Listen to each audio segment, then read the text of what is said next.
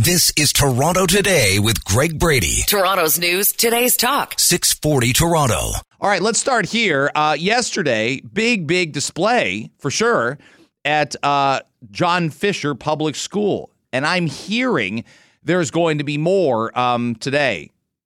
Here's what's going to transpire. There's going to be protests at John Fisher outside. Here's the kicker. For the teacher who's been suspended and sent home, you've heard this case of the accusation of anti-black racism at this school involving the mother and a 6-year-old. For that context, I don't want to say that side because I don't want to bring a side, but of that nature, we're going to talk to somebody at 7:30 who basically backs the mother. I don't think there's another way to put it. But there's going to be protests for the teacher and also against the teacher potentially. Now, the for the teacher is interesting because these are the parents in the classroom. I remember this happened when I was in 5th grade. I only went to a private school 1 year. And in November, all of a sudden, there's only like 13 kids in the class.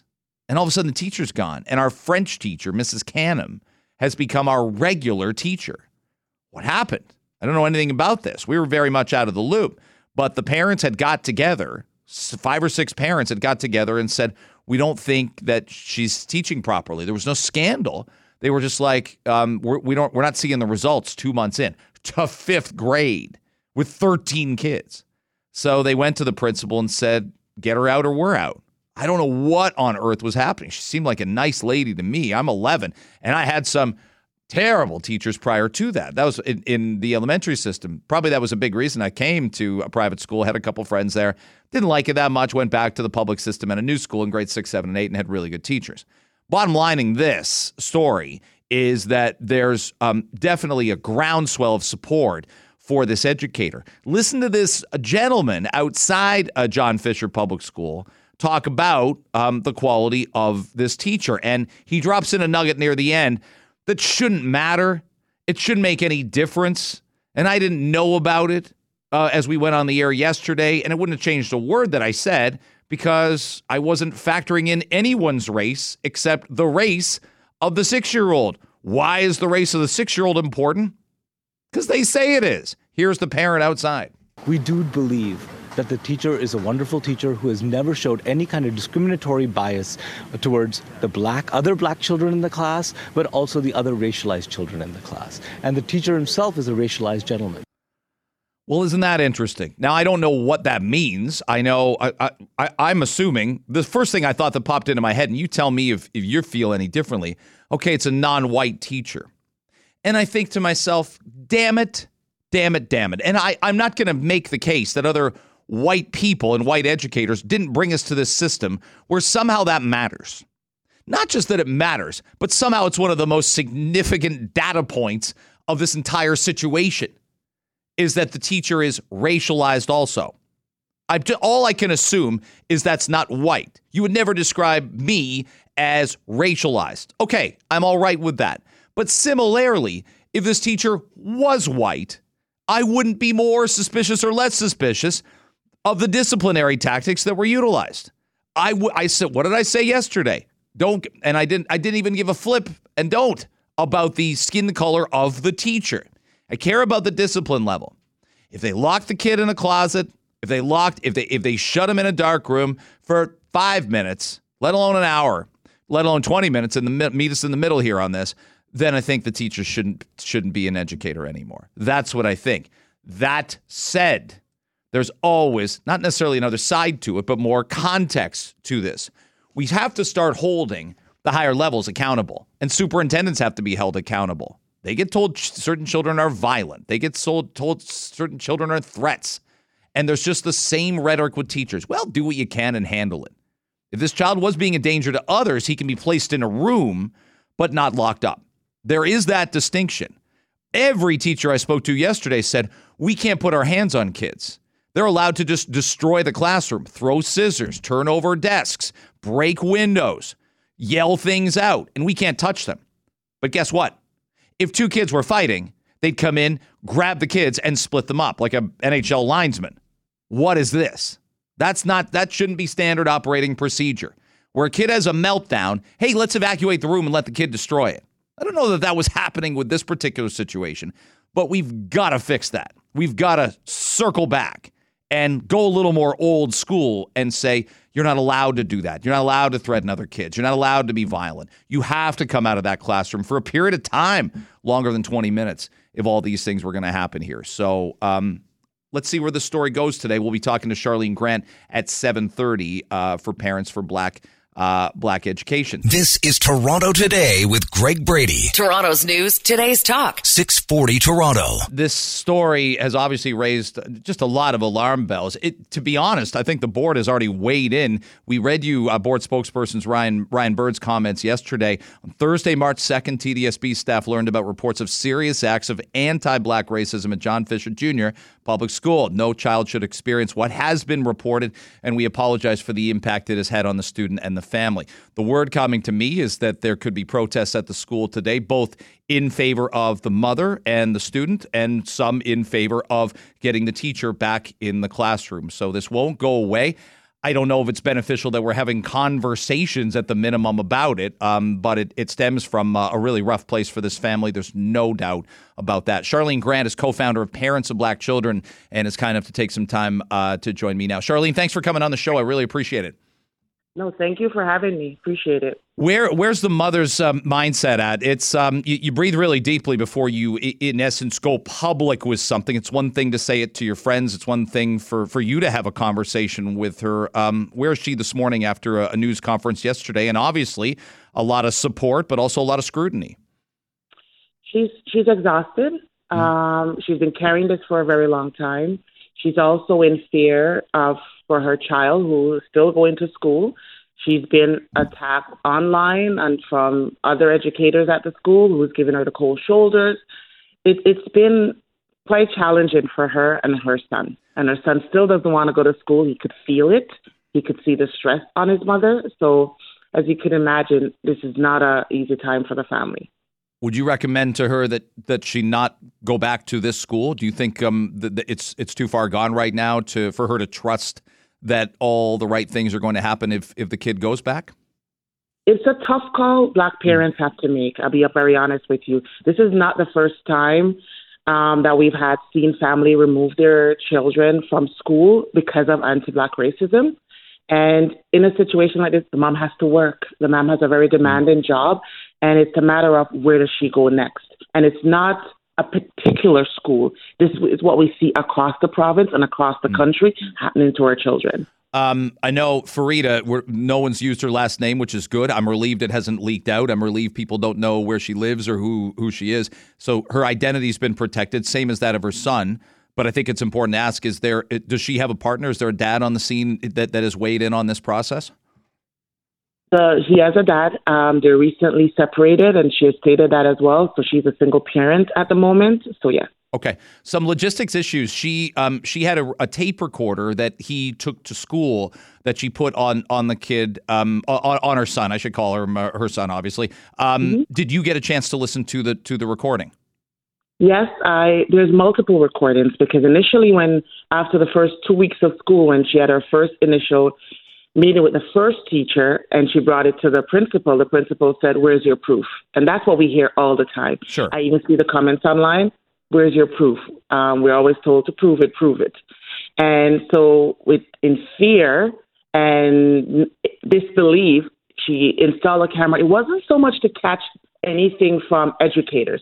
It was more to monitor her child because what she was hearing didn't match the child that she has at home. Yeah, I can imagine the challenges, and I'm white. I didn't face near the challenges I'm sure that this mom and this child had, but I remember having huge bullying problems for about a 7-month span in seventh grade, and I wish I'd recorded things. I wish I'd been able to prove what was happening. I'm sure there's a lot of people listening of all creeds and colors that say, yeah, like they will not take a kid's word to throw off the infrastructure. And I'm a big fan of educators. My parents were teachers, but I felt that pushback as well in what I was going through. I can only imagine a 6-year-old boy facing the same thing. Absolutely. I'm also a big fan of educator. To be very honest with you, I wanted to be a teacher. That was literally the profession I wanted to go into. So this is not about educators. This is about bad educators and educators who are inept. This is about a child, a 6-year-old child. No child should ever have to face that type of scrutiny and that type of treatment from any educator. Is there an acknowledgement from mom that we all go through different phases as a kid? Is he difficult? Is he going through a troubling time right now? Or is she basing this all on this school environment? We all, like I said, we all go through waves where I'm a parent, kids are harder to raise in some circumstances than others, and then it calms down. But we go through waves as parents. Is she going through a rough wave with her son, period, right now? At one point, I probably would have been offended by a question like this, but I think it's a fair question. I will say that. But he's 6. No 6-year-old should ever be called stupid by his educator. No 6-year-old should ever be isolated. No 6-year-old should ever be locked in a room. There's nothing a child could do or should do to be treated like this by an educator. The educator is the adult. The educator is the trained profession. You are trained to deal with a child. You are trained to deal with 6-year-olds in your class. You're a grade 1 teacher. 100%. One of the most disturbing things I found, and it's an allegation right now, is that the boy went 11 days straight down to the office and mom wasn't notified. As many people listening that might be like, well, I'm older school than how we do education now, that would never, ever have happened. And my mom or dad would have been furious that I was sent to the office one day, let alone 11 straight, without a phone call going, we're having some problems here and we need to fix them. That's on the school to do that. Let me say this. So because the Minister of Education came out and says no suspension from K to 3, what we're seeing is that schools are doing in-school suspension that are not recorded. So they don't have to report this type of suspension and these type of sometimes they call them I forgot the word that they're using now, but this is how suspension are now used for kids in these grades. Okay. We've got Charlene Grant joining us, co-founder of Parents of Black Children. I saw a parent document that said the teacher is racialized. I don't know what I'm. All I know is that would suggest that the teacher isn't white. Does the skin color of the teacher make a difference here to you? Absolutely not. It's not a. We've seen other racialized people can be racist. It is not about. We're not saying the teacher is racist. We've never came out and say the teacher is racist. The behavior of the teacher and the things that the teacher has done is racist. Do you think there's more racism in Toronto schools than 20 years ago? More people are just coming forward, and we have social media, and a lot of the parents that are parents now anyways for kids of 6 years old and younger elementary school are parents who have been raised in this system and they understand it better, so they are speaking out more. It's not that it's gotten more, is that more people are coming forward. And is there more training and race-based curriculum than 20? There's certainly more training about equality for teachers. I guess I'm making the case, can we make the case the training isn't working? It may be working for some, and maybe it's worth doing if it works for some. But clearly, it's not sinking in for some adults. It's maybe making kids of different backgrounds, feel adversarial towards each other. I just think we need to break this down and look, what are we doing right? What are we doing wrong? And I don't think we have enough conversations about that. I'll tell you this, training alone cannot fix the system. It needs to be a provincial approach. And this is where we call on the provincial government to have a provincial approach from the ministry down to the school and in the classroom as to what needs to happen to tackle anti-Black racism, or any type of hate of that matter. It needs to be a provincial approach. It cannot be just school by school, class by class, and training by training. That alone won't fix the system. Charlene, I know we're tight for time, and you are too, and I appreciate yours. Will this boy go back to this classroom if there's a different teacher, maybe next week, the week after March break? Can we reset this and keep this kid at this school? Can this happen?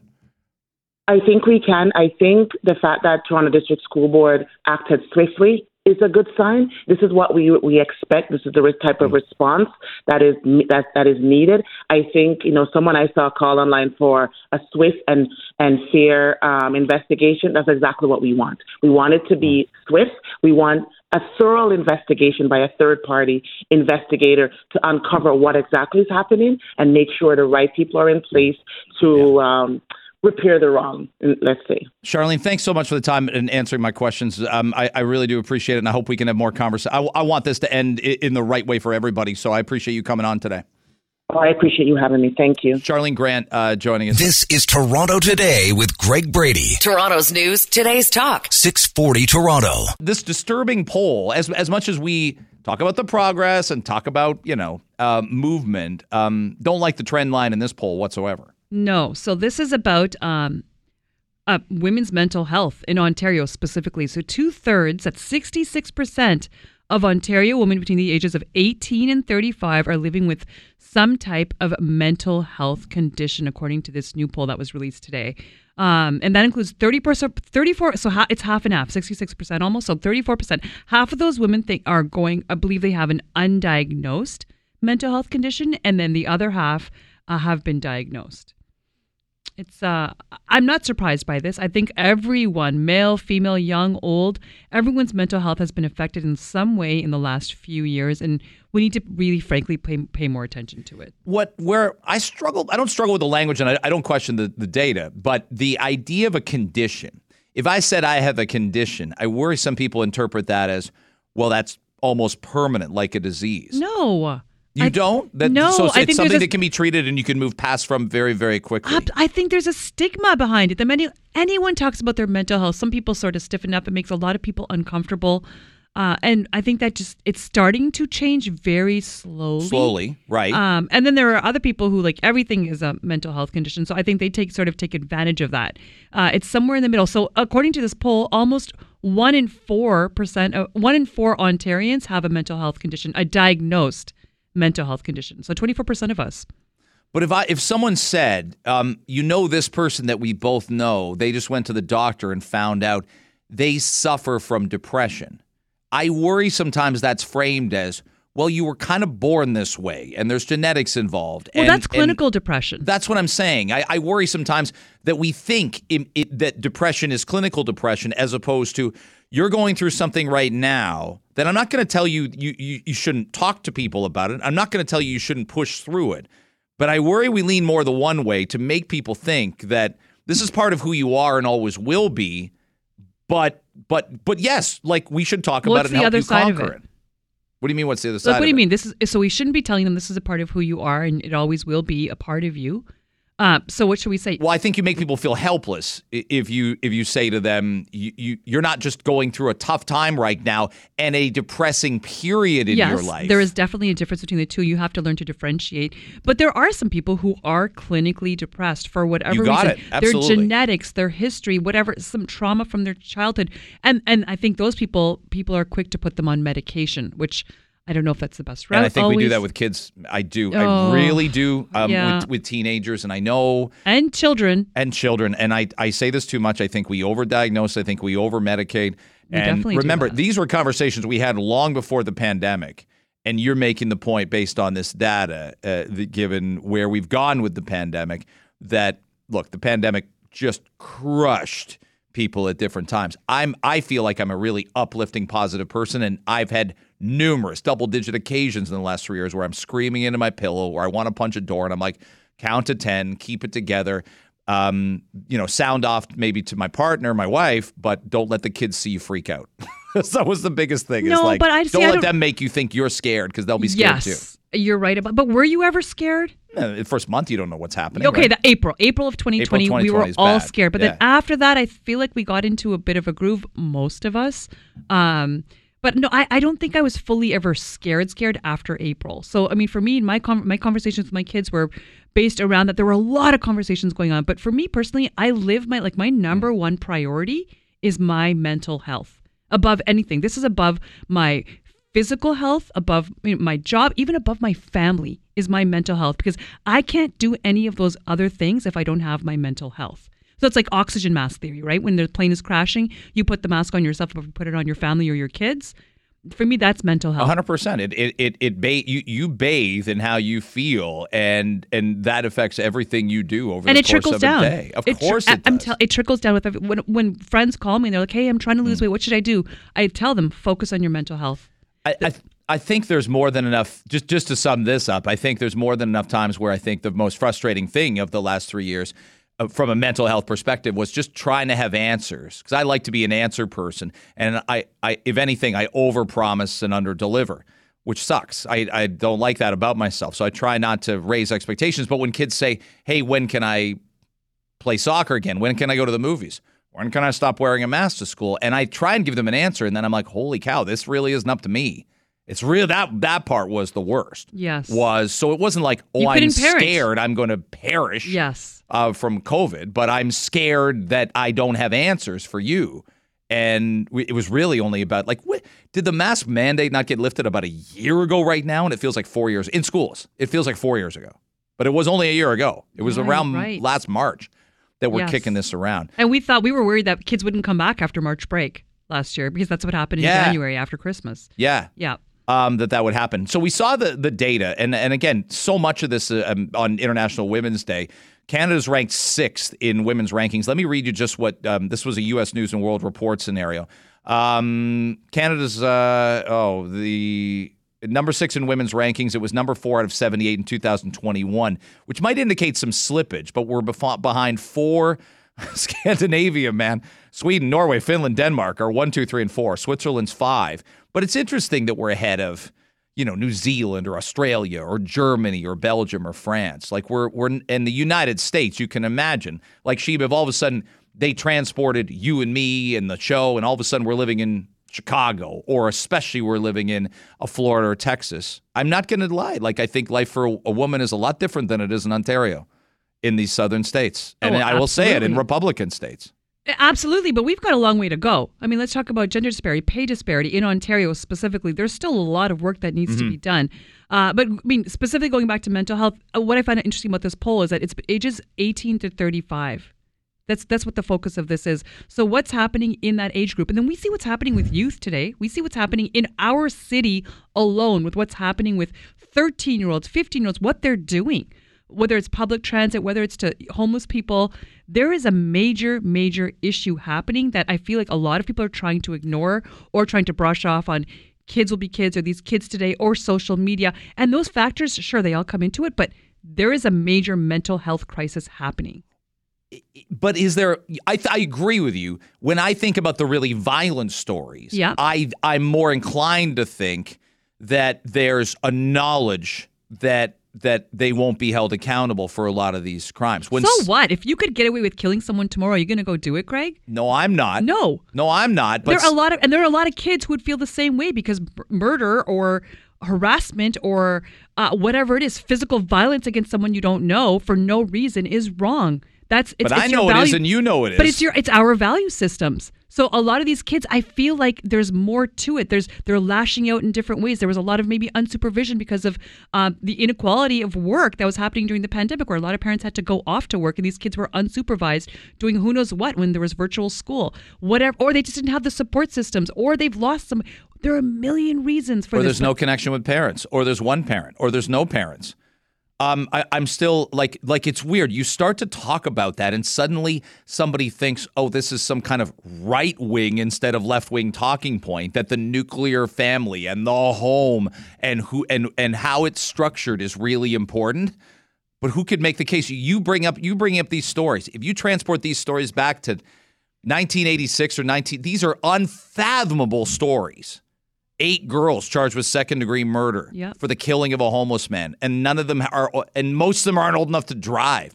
This story never, ever would have happened. And we had maniacs running around. We had Paul Bernardos and Charles Ings, and we had all this stuff. So what are we going to do about it? You brought up the nuclear family, right? It's not like single women, single moms won't exist ever again. So what are the supports that they need for these kids to feel supported and not do stuff All like really this. good questions. But it's not just single parent families. There are nuclear families that these kids are also doing this. Yeah. And so that's where mental health, that's where social media, that's where schools are at. It all ends up factoring in. This is Toronto Today with Greg Brady. Toronto's news, today's talk. 640 Toronto. Here we go.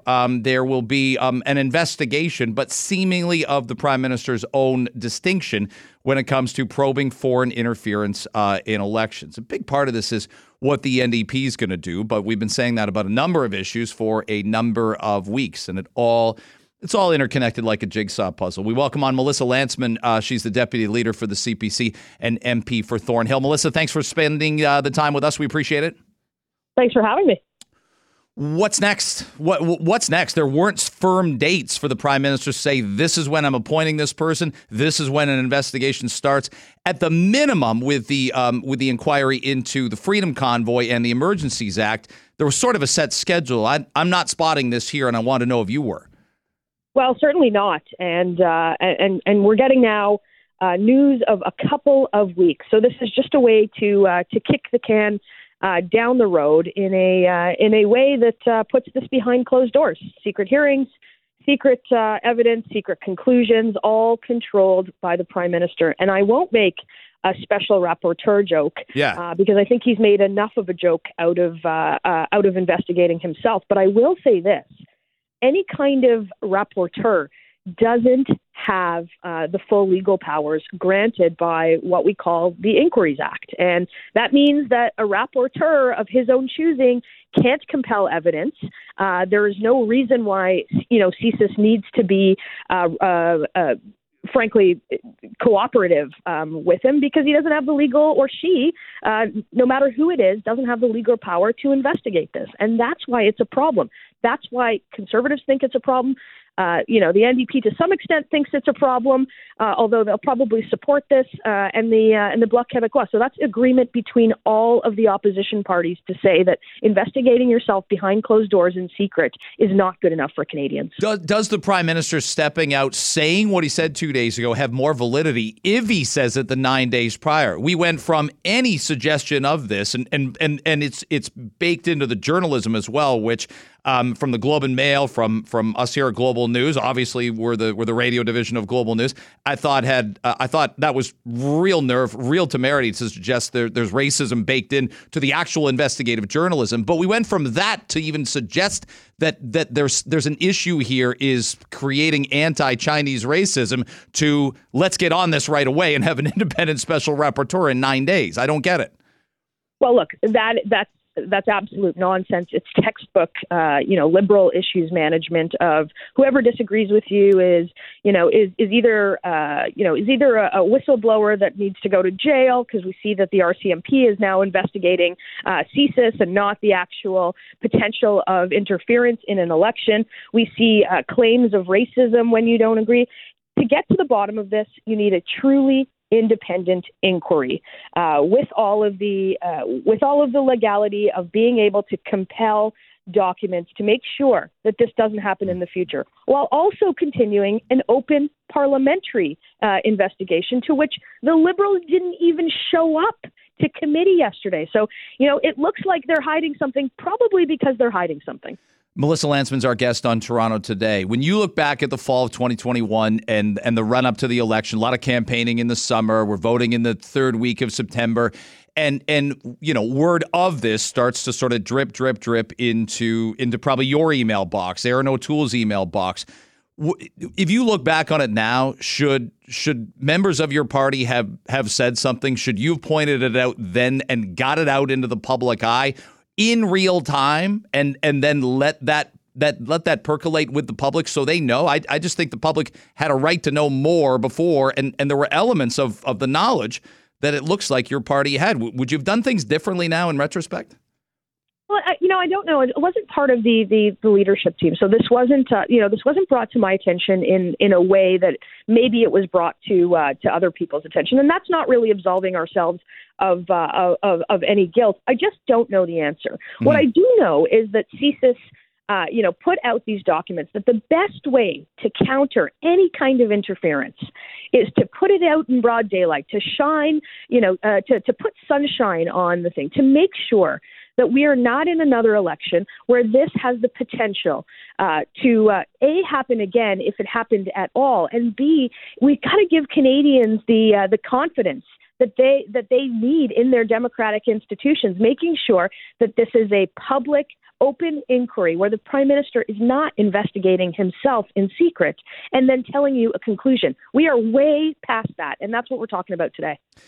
Look, the Liberals have 158 seats. They don't have a majority in a vote of confidence if the NDP and the Bloc go a certain way. I'll ask, is this the biggest gut check yet for Jagmeet Singh and the NDP with the confidence and supply agreement? If you really feel strongly about this, don't you go the other way on this if you're the New Democrats? Yeah, look, I think the Bloc is squarely on side. They've been raising this issue in the same way, and I think you see the wavering that you usually see from the NDP. This can't be about the NDP's political future. It has to be about the best interest of Canadians. And time again, we see the NDP backing down to their coalition partners. And if you're the Liberals right now, you are laughing at them. So we'll see if they put they put the interests of Canadians first, but we're not holding our breath on that. Do you think their Liberal backbenchers really frustrated by the news coverage, frustrated by what they've learned? They did everything the right way. They may be Liberal MPs in the GTA where we are who did it all the right way, had no knowledge of this, went out, campaigned, shook hands, kissed babies, did everything they were supposed to do. And they're all sort of under suspicion based on what we know right now, which is really unfair to them. Yeah, and I think that's the most unfair part of this. When the number is a certain number of MPs that may or may not have been compromised during an election, it casts an aspersion over everybody, and that's exactly why we want to get to the bottom of it. As somebody who sits in the House of Commons, I want to know that everybody is there because they got there by vote of the Canadian people and their constituents, and no other way. And the only way that we can do that is a truly public, independent inquiry out in the open, and at the same time, a parliamentary inquiry where the Liberals are actually going to show up and not carry water for the Prime Minister on this one. I got one on the big grocery CEOs. They're coming to testify to a bipartisan committee on food inflation in Ottawa today. The Financial Post puts a great idea out there a month or so ago. I was reading it last night that we could have a grocery code of conduct. There are a few European nations that regulate a little bit more what they have in the grocery industry. Is there a way that we can just make this about action and not talk in a bipartisan fashion? Yeah, certainly, and I know that there are members of the House of Commons, including those in my party, that have pushed this idea for some time. But we're at the end of the day, we're talking about a cost of living crisis driven by inflation, and as a result, have increased food prices for Canadian families right across the board. And we've got to get that under control at the same time. So we can't ignore one issue and blame the grocers entirely, because we have a problem where we spent $500 billion, $200 billion of which had nothing to do with COVID, and now the check is in the mail, and we've got to pay the bill. Melissa Lantsman joining us on Toronto Today. Thanks so much for the time. Really appreciate you answering our questions today. Thanks so much.